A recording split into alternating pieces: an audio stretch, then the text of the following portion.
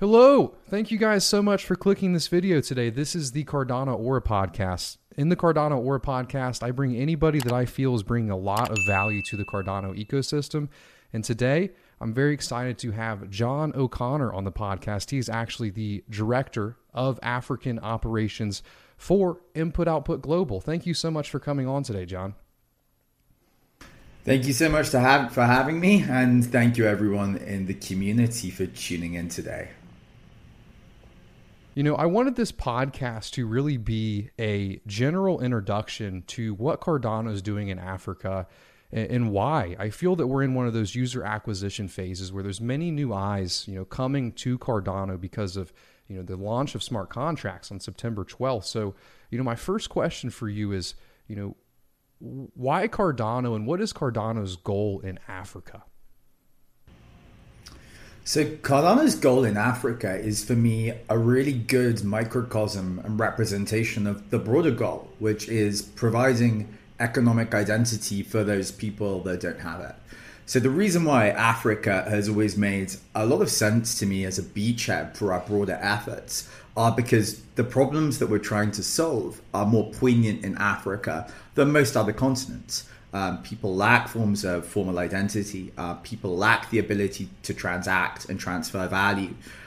So the whole concept of Cardano, building this new decentralized financial system that's fairer, faster, and cheaper than the traditional financial system, well, it's needed more in Africa than almost anywhere else. Given that Africa lacks these legacy systems, the need and the desire and the upside for new systems like Cardano is much greater. So this is what it's about for us. Cardano is all about creating economic identity for those people that don't have them. Well, often that's the case in Africa. So that's sort of why we started there with our regional rollout strategy. Yeah, and that's incredible. I've also spoken to, many others about, Africa and why Africa. And another thing that they mentioned too is, the exponential growth that you can get there, relative to the infrastructure that hasn't built yet or been built yet. Whereas in the United States, if you provide economic freedom for people, well, we already have the infrastructure here. So you're not going to have this, exponential growth that really will change a lot of people's lives. Yeah. And sorry, I was just going to say that this really comes back to the concept of what's the marginal benefit. What's the marginal utility of these systems?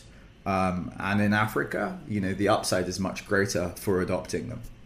So we were speaking about, Africa has exponential growth relative to the lack of infrastructure there, and a recent CoinDesk article was actually, posted, and they brought up this idea of crypto colonialism and actually mentioned IOG in that article. Can you explain what that article was trying to state and really your response to that? Yeah, I think the article's sort of key point is that you have big tech companies, predominantly led by white founders, who are using Africa as a sort of testing ground. And not just that it's a testing ground, but also that there's like an element of, colonialism there, that there's some sort of extraction of value from Africa towards Western countries. It's a difficult article for me to even summarize because it's wrong on so many layers.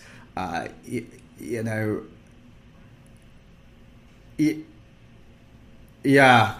So one of the challenges is that it's also sort of saying that what we're supporting is like autocratic leaders being able to control the data and snoop on their users.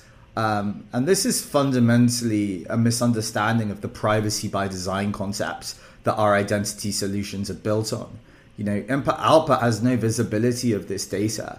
The user gets to share this data with those parties that it chooses to. So really what we built is a privacy protecting system compared to traditional data systems, but it's being misconstrued as some sort of dystopian future. The other element is that, we're building decentralized systems here. So the people who are going to benefit from these systems are not going to be white people in the US necessarily, right? It's going to be the developers which are building these systems, and we're encouraging developer adoption in the countries that we're working on. So, we're setting up venture capital vehicles. We have the Catalyst program. I'm running developer training courses in Ethiopia and in Ghana. So, it's very difficult to sort of match what that article was trying to portray with the reality of what we're doing. The other side of it is that, I'm half Irish, I'm half Ethiopian. I moved to Ethiopia to be able to build these technologies and, improve the livelihoods of a country that I'm passionate about. So it just doesn't quite fit. They're trying to put a round peg in a square hole here. And it's also easy press and publicity, isn't it? So, yeah, that's sort of my feeling about the article. I wasn't really thoroughly impressed. Yeah, I wasn't either. And I appreciate your response to that and kind of just laying that to rest because, all these new people coming in and, CoinDesk is a reputable company and they see that article, as Cardano as people are first learning about it. You mentioned a couple things in there that I would like to educate the audience on more. You mentioned decentralized identities and also Atala Prism. What are DIDs and, what is Atala Prism? So Atala Prism is our implementation of what we call DIDs, which are decentralized identities. So really what this enables you to do is to share securely things and facts and verifiable claims about yourself. So, to give an example of what a verifiable claim might be, it might be that I got, a 2-1 in my degree at this university. So what we'd go and do is that we'd associate that verifiable claim with my identity, and then we could essentially take a hash of that degree certificate and stick that on the blockchain. What this would mean is I could later share my digital degree with an employer. He could then compare the hash with what's on the blockchain and check that it's actually a real degree. So really what the whole DID movement is about is this self-sovereign identity movement, which is facts and information about me are in my control. I can choose to share those with other people, and they can then verify that those things actually happen by comparing them, with the blockchain. So that's the sort of idea. We're shifting away from all of the facts about myself being held by third-party companies like Experian towards them being held by me, and me being able to share them with a financial provider or a loan provider as I so choose. So it's almost a revolutionary concept in terms of how we manage identities, but it's incredibly powerful and it's gaining widespread adoption very quickly. Yeah, and I agree with you completely. And a lot of people, especially in first world countries, don't really see the value of DIDs. And it's because they don't understand how the internet works. When we actually just purchase a pizza from someone, we give them our name, our email, our address, and, we give them all of this data. And this data has to, be somewhere on a server. And, what people don't know is that all of these servers are hacked. There is no way to build a server that is unhackable, right? So you have social security numbers that are leaked, names, email addresses, all the time from the largest financial institutions in the United States. So with decentralized identities, the value that this actually gives to people in first world countries is you can essentially sign something, just as you would send a transaction, and when you sign it, it states that it's you without the other party actually getting all of your information. It's revolutionary. Yeah, so, one of the applications for sort of self-sovereign identity, which makes sense in a Western context, is the idea of a credit score. If I want to open a bank account or apply for an insurance policy in the UK, my credit score is being checked multiple times. And there's essentially a black mark left on my credit score if too many people are checking it continuously. So wouldn't it make a lot more sense to have the credit score done once, that'd be issued to me as one of these verifiable claims, and then for me to be able to share that with many different providers if they're interested in it. And let's say now that actually one company doesn't want to accept another person's credit score reading of mine. Well, actually what we could do is have them query my identity with some sort of algorithm, and I choose whether or not that information is to be shared. And this is sort of one of the things which, zero knowledge proofs, which is something you hear about a lot, come in, right? What about if they could ask certain questions and get, maybe yes or no responses? So what's really relevant? They want to know, am I over 18? So they can query that and it returns yes. What I don't want them to know is exactly how old I am. And you can take this concept across many different other pieces of your data. So we come up with this idea of privacy preserving, potentially reducing the number of times you have to have your credit checked. So yeah, there's also just an efficiency element, an efficiency saving, which is what I'm trying to sort of get at. Yeah, and speaking about Atala Prism and decentralized identities, this is a great segue into my next question. Earlier you mentioned that you're half Ethiopian. Well, a few months ago, IOG partnered with the Ethiopian government to actually onboard 5 million users, using Atala Prism. Hearing that you're half Ethiopian, it makes the story so much more inspiring. So can you just tell us, kind of from the beginning, how this came about? So, my original role was head of strategy at the Cardano Foundation when I joined the project about 5 years ago. So after a while, I was more interested in starting to work on the adoption side. How do we drive real world utility for the technologies that we're building? So I pitched Charles to set up the Africa business, and about 3.5, 4 years ago, I moved to Ethiopia to look for opportunities for us to use the technology. So initially I was focused on payments. I was really interested to see whether we could build a remittance business or something like that. But quickly I realized that actually identity was the thing we needed to start with. It's foundational for all of the other things that we want to do around remittance, around transactions, around transfers of value. So that's where we started. We built out the Atala Prism solution to be able to support these kind of use cases. And then we did a landmark deal with the Ethiopian Ministry of Education, which is, 5 billion users, 5 billion identities, and I think the largest deal of its type. So yeah, it's a great moment for us. It's really just the beginning. Since doing this deal, we've had a ton of interest from other countries across the continent and outside of Africa, all looking to replicate the solution or use it in different areas. So yeah, it's been a great success, and we're very close to actually implementing it now and going live. So was that kind of a before and after scenario for the operations in Africa? Once you guys actually made that deal, did the phone start blowing up? Absolutely. The thing you've got to realize is that no country really wants to go first. And that makes sense to me. Ultimately, people want to de-risk the implementation of any major technology stack. So for years, I had a lot of different countries and ministries saying, yeah, we're really, really interested, but not wanting to take the plunge. So yeah, since we've actually got the deal, it's been a very different scenario. Yeah, and that's incredible. Hearing that deal, I was actually moving to Florida, and hearing that, I was in a U-Haul, and I stopped. I pulled over on the side of the road to record a video to release this news because this is what you've been trying to accomplish for years, and it just happened. It's seemingly, the perfect moment. How long will it take to, roll this out to these 5 million users? And, when will these users actually start interacting with the blockchain? That should be done by the end of the year. So I think December for the issuance on chain. Maybe it goes to like January, but yeah, we're looking at a relatively reasonable time frame. And then after that, the idea is potentially we can extend across the educational system. There's going to be a bid out at some point for the National Identity Program in Ethiopia for 110 million. So we'll be bidding on that. So yeah, great extension possibilities from this sort of beginning.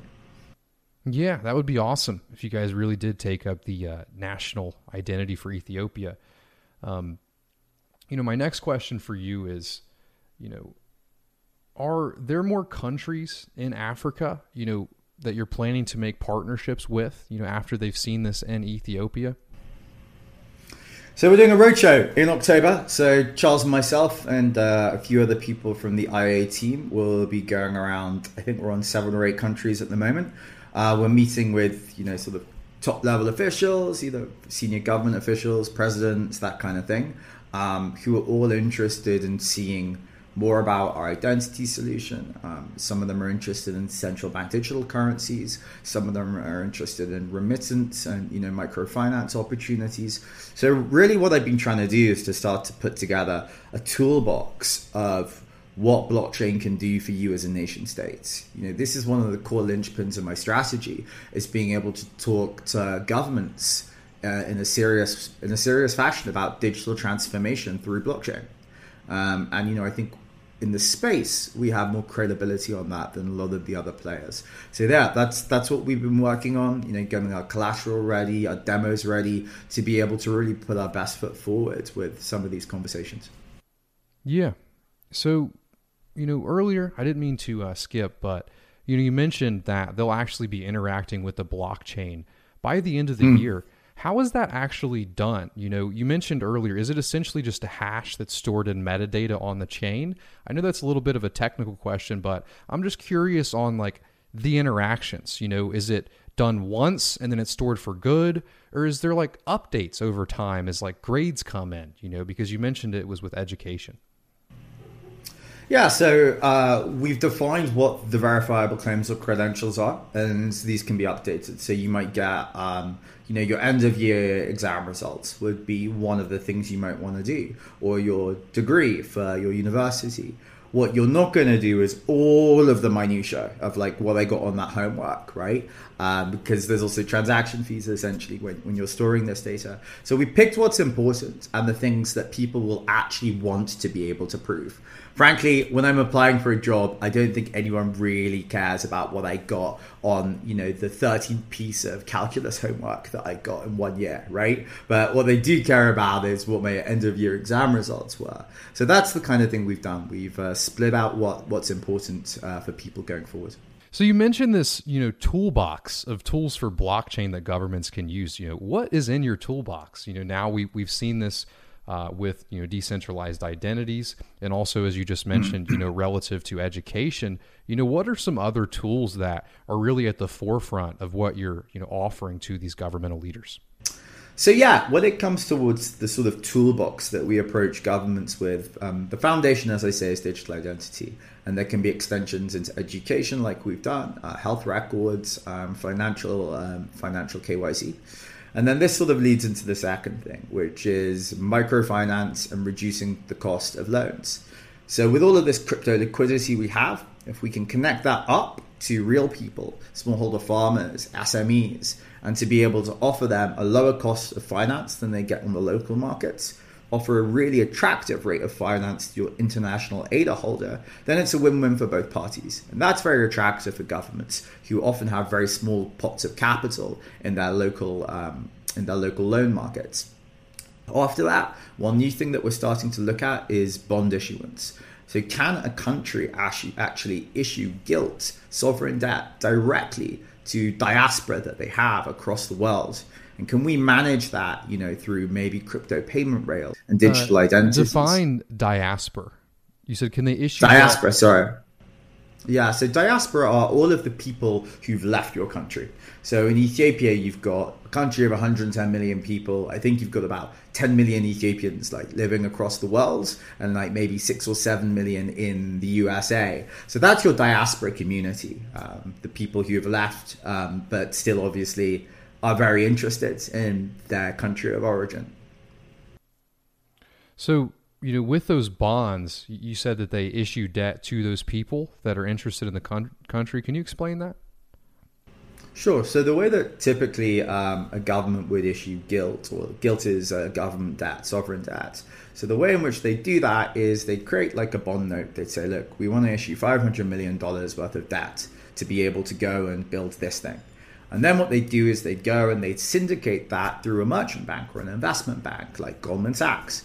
Goldman Sachs might say, all right, we're going to buy all of this up and then we're going to resell this.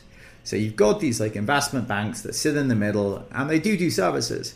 But one of the interesting ideas which we've got is, can a government directly issue bonds towards its diaspora communities for maybe smaller packages? Let's say that the government wants to do something that's going to cost $75 million to be able to build this municipal set of bridges. Well, with the idea of the digital identity and the blockchain stuff we're doing, maybe they could directly issue those bonds, and they could have diaspora in the United States buy those bonds directly, because really it's just a transfer of value. So they could do this, they could have much lower issuance costs, and they could also directly build these relationships with their expatriate communities, rather than having to have like investment banks sit in the middle. So this is an idea that we're exploring, and it's obviously quite attractive from a nation state perspective to be able to directly raise rather than have to syndicate at very large costs to investment banks. Yeah, for sure. Thank you for that great explanation. I do understand it now. This kind of sparked a thought. As you're working with these countries, the way the world works is the opposite of what we believe the world, ought to work. So when you're speaking with, these governments, do they often focus a lot on, centralization? What you guys are trying to do is, bring people up from the ground, but at the same time, include decentralization. Or another good example is World Mobile. So from the ground, they're including encryption. So we're trying to, build a better world. But when you're working with these governmental leaders, do they ever kind of put a full stop, kind of saying, hey, you're trying to, remove power from central control, when in reality, that's the exact opposite of what we want. Yes, sometimes there is a bit of a conflict between centralizing tendencies from governments and some of the technologies that we're building. I think the first thing to say is that you shouldn't be too much of an ideologue. Frankly, the fact that governments are starting down a path of digital transformation and including blockchain is really a massive step forward and something that many people wouldn't have seen years ago. Then you combine with the fact that it takes a while for people to get used to systems. So is it okay if parts of the system are still centralized, if parts of it are actually decentralized? Well, that's a trade that I would accept, given the fact that I believe we're heading in the right direction. So, for me, you've got to also live in the art of the possible. We're doing amazing things. The space is changing so quickly. So, of course, I think it's fair that governments have an education period where they get used to things and they get comfortable with it. Yeah, and I agree with that completely. Even Cardano is inherently centralized until we have Voltaire completely out. And there's huge advantages to that. We can all, kind of move at a faster momentum because of that.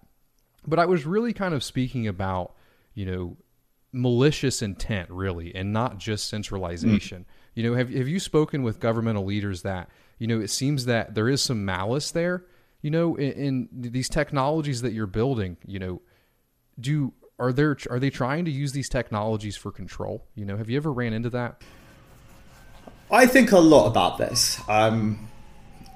Hopefully not to put too much of a downer on the conversation, but, in the genocide in Rwanda, one of the things which helped enable it to happen was the fact that you sort of had Hutu or Tutsi written on your driver's license. So, when there was this pogrom and, you had millions of Rwandans killed, it was based on the fact that there was an identity program by the government which was capturing ethnicity. So yeah, I do think about what our red lines are, what systems I don't want to build, and frankly, we don't build them. If we're going to be capturing fields like ethnicity, then I'm sure there's other companies out there which are going to be interested in doing that, but we're not one of those. So I do think about it. I've never been asked to do anything which would be malicious or where I see serious risk, but I don't think that you should be in this space if you don't think about that seriously. To probably get libeled, but I saw an instance of Palantir in Africa where I could just tell that they didn't have the same approach towards standards that we did.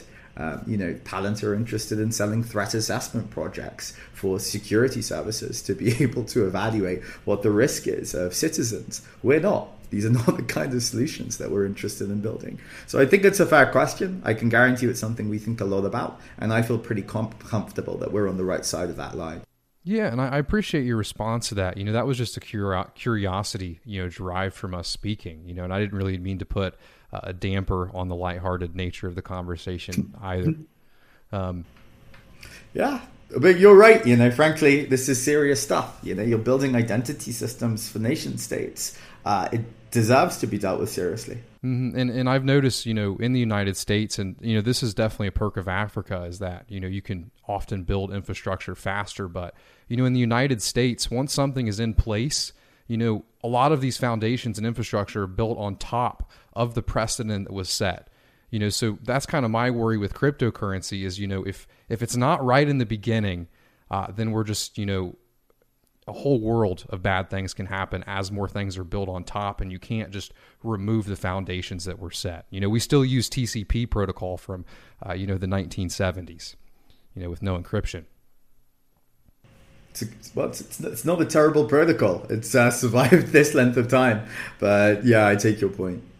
So I was listening to an AMA that you did about Atala Prism the other day, and I really appreciate that.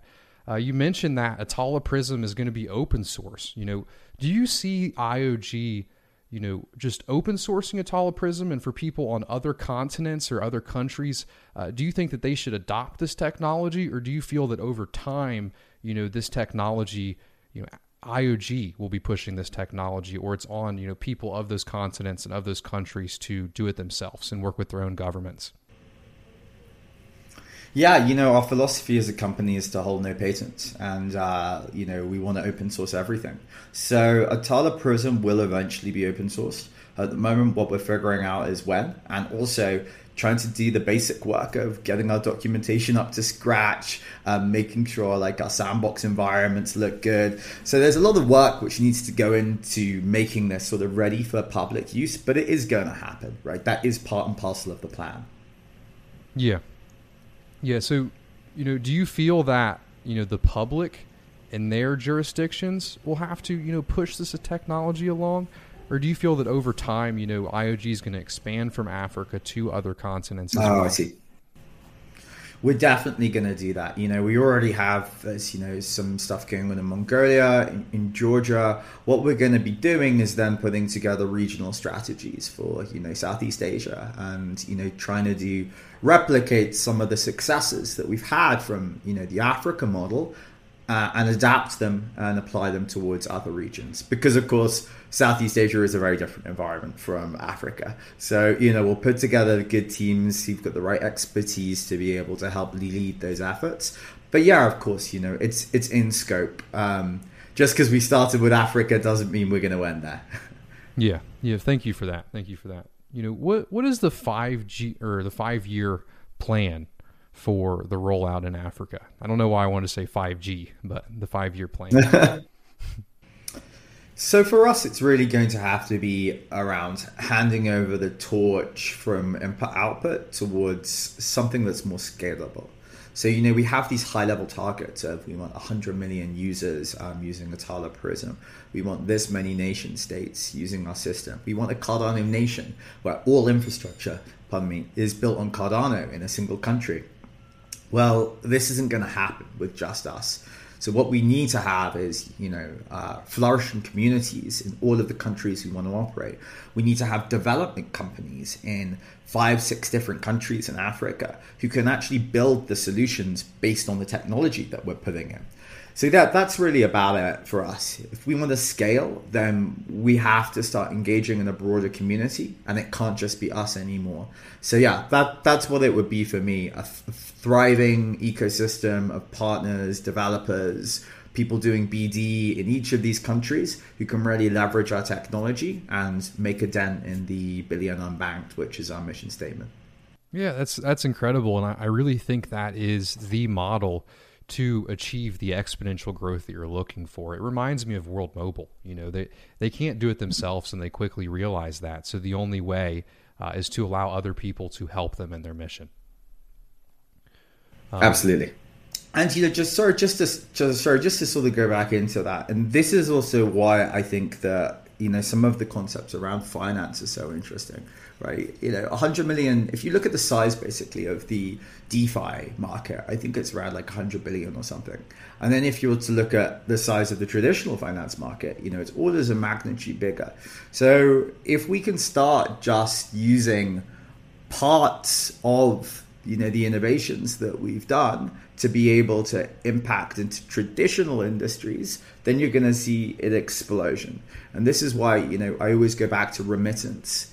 if you've got a zero cost transaction transfer value, which is like immediate, and as I say, without really any cost associated with it, and you've got identity, well, you've just like destroyed all of the remittance market. If I can send money from one country to another, with our identities on both sides, and that's immediate and that's free, well, yeah, that is what remittance is about. So we're starting to build the sort of foundational tools of all of these things. And, when Hydra comes out, then we'll be ready for business. So that's where I start to see just ginormous amounts of value being transferred onto Cardano. And that's sort of a global game-changing concept. So that's what I'm excited for. Awesome. Is there anything that the community can do to help, IOG's mission in Africa? Yeah, so you can apply to be an ambassador. We're going to be relaunching or refocused on the ambassador program for Africa. We don't have enough ambassadors. Very soon, we're going to have these community events, long promised community events running in all of these different African countries. We're looking to put together a bespoke funding vehicle outside of Catalyst to support early stage startups. Hopefully you'll hear more about that in the Cardano conference. Now you've got the Catalyst proposal. So what we're going to need is to start pulling together these people into an ecosystem and making sure that everyone's supporting each other. I'm going to try to put the sort of guardrails around that and sort of explain on paper how you can participate in all of this. But yeah, I'm really sort of looking for this to go exponential, and yeah, it takes a village, as they say. Yeah, and that's why I was asking. So that would be separate from the Cardano Ambassador Program. This is really like a Cardano Africa Ambassador Program. I won't say that because then I'll upset the CF. So no, of course we want to work within the current program. So I'm going to be trying to sort of help the CF reach out to and find these ambassadors. But in the short term, I'm going to be focused on spaces where people who want to help can immediately talk. But of course, we want to align 100% with CF. They have an increasingly important role in the ecosystem going forward. Okay. Yeah, thank you for that. A few days ago on Twitter, you were talking about a project called Empower. You said that you're very interested in it. Can you tell us a little more? Yeah, I just love these kind of things, right? It's why I got so excited by World Mobile. So Empower is all about building sustainable housing in Africa, right, using cryptocurrencies and or at least enabling crypto to help finance that. And also slightly gamify it so people sort of get NFTs for the social good that they've created. So this is part of my broader RealFi strategy. What's RealFi? RealFi is all about reducing the frictions that prevent cryptocurrency and blockchain liquidity from actually having real world impact. So DeFi is borrow crypto to buy more crypto to make more money so you earn more crypto. RealFi is use your crypto to be able to finance an actual loan for someone to be able to go and build a house or increase the size of their farm. And an actual yield on that because you've created more real world value that gets repaid to you. So there's many different parts of RealFi. As I say, it's more of a toolbox than a single product. But if your cryptocurrency or blockchain project has got some form of real world impact, you're probably within the RealFi space. And DeFi is a subset of RealFi. We use DeFi Lego blocks to help make these things happen. And Empower is just a great example of, as I say, a RealFi project. So yeah, I'm excited. It's a great team as well. I actually helped them close their seed round. So I'm super excited for them to get started. Yeah, me as well. I've had them on the podcast. I really do like their project, but I want to talk a little bit more about this, this idea of RealFi. I started hearing this a lot more, or the first time I heard it was after, the U.S. government passed the bill through the Senate and then onto the House. I heard Charles mention this idea of RealFi. So do you think macroeconomically the space is shifting, towards working with governments and this idea of real finance instead of, as you said, just buying more crypto and inflating the prices of these assets? Is cryptocurrency shifting towards a focus on government adoption and real world use for this value instead of what it has been in the past? Yeah, so if you just think about the scale of the opportunity, of course, if we start to be able to think about, real world markets, like, as I say, remittance or housing or normal lending markets, these are orders of magnitude greater than the traditional DeFi space, which we've sort of limited ourselves to. So do I believe we'll end up in RealFi? Of course, this is where the markets are. So in my view, crypto will sort of start to eat into these real world value chains, and then everything will become RealFi. So at the moment, we're dealing with DeFi. It's a subset of this RealFi space, and as we succeed, we should be moving more into these traditional markets. So yeah, I think that that's the direction that we're going. I think we have to be careful to make sure it's clear that this doesn't mean there's more government control, or that we've given up the power. No, it's a natural function of the technology being successful and being able to be used in more applications. Yeah, it's very important, for the technology to work with governments, or you're just not going to get the users and the nation adoption. Do you feel that Cardano stands in a good place, as we trend towards this, to actually adopt identity, and, is Cardano in a good place to do that in a short amount of time? Well, I hope so, since I coined the word. So if if we can't do it, then I really don't know. I don't know what we're doing. So 100%.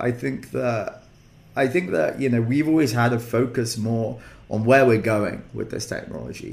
What's the end of the path that we're choosing to tread. So I do think we think about it. It's the reason why we built Itala Prism. It's the reason why we're starting to do SME lending in Kenya to better understand what the bottlenecks are. It's the reason why I'm here in Africa. So 100%, we have a focus on this. Ultimately, it's a philosophy choice. We believe philosophically that this is where the market will go. Other blockchains may have different views, and only time will tell, really, who's in the right. Yeah, well, I appreciate that response. I want to close this out in, a lighthearted way. John, what you and IOG are doing is inspiring to all of us, and it's really inspired me to do what I do every day. And my question for you is, what or who inspired you to do what you do every day?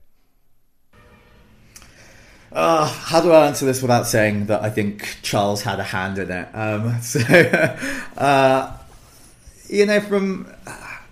From the way I sort of got involved in this project, there were a number of different influences on me. I studied politics, philosophy, and economics. The economic side, I was always interested in how emerging economies grow. So all of the literature that I read around that definitely framed the way in which I started to see the world. So I'd sort of give a lot of shout outs to a lot of the economists that I sort of followed and respected. That being said, there was a eureka moment for me, and it was when I watched Charles's TEDx talk at Bermuda. And that for me was just absolutely click, that for a lot of these sort of intractable economic growth problems that everyone talks about, that potentially technology could actually get us some of the way there. So that's sort of why I got involved in the project and got started. Maybe in terms of other inspirations, when you work and live in a place like Addis or Ethiopia, there's so many people who are really trying to make a difference. And sometimes it's naive, sometimes it's misplaced. But there's a lot of people who really care. So, yeah, honestly, on a daily basis, I meet people who are no one's forcing you to do this. And frankly, that sort of helps you get up out of bed every day and work your utmost. Yeah, it's interesting to hear your perspective on that, and hearing that, when you wake up, there are a lot of people trying to make a difference. Where I was from in the United States, there weren't very many people trying to make a difference at all. That is often in the United States thought of as naive. And, to me, IOG and the work that you've been doing is the first time that I've seen people actually trying to make a difference, and that's what inspired me. I really appreciate you coming on today, John. Is there anything that you would like to say, before we hop off here? Anything that we missed? Just to say that the Cardano Summit's coming up, I think September the 25th. So I'll be doing more information, more updates on what we do, what we're doing in Africa, where we're going, and also hopefully some real tangible stuff about how you can get involved, where to sign up, etc. Awesome. Are you going to be there in Wyoming? No, I'm gonna stick to the Africa side. So the Cape Town event is where we're doing the sort of Africa HQ. So I'll be there. Awesome. I'm happy to hear it. And if you guys enjoyed this podcast, make sure you let us know down below. Click that like button, click the notification bell. If you made it to the end, please type John O'Connor down below to show us that you did make it to the end. I appreciate you guys tuning in to each and every podcast, and I hope you have a great rest of your week.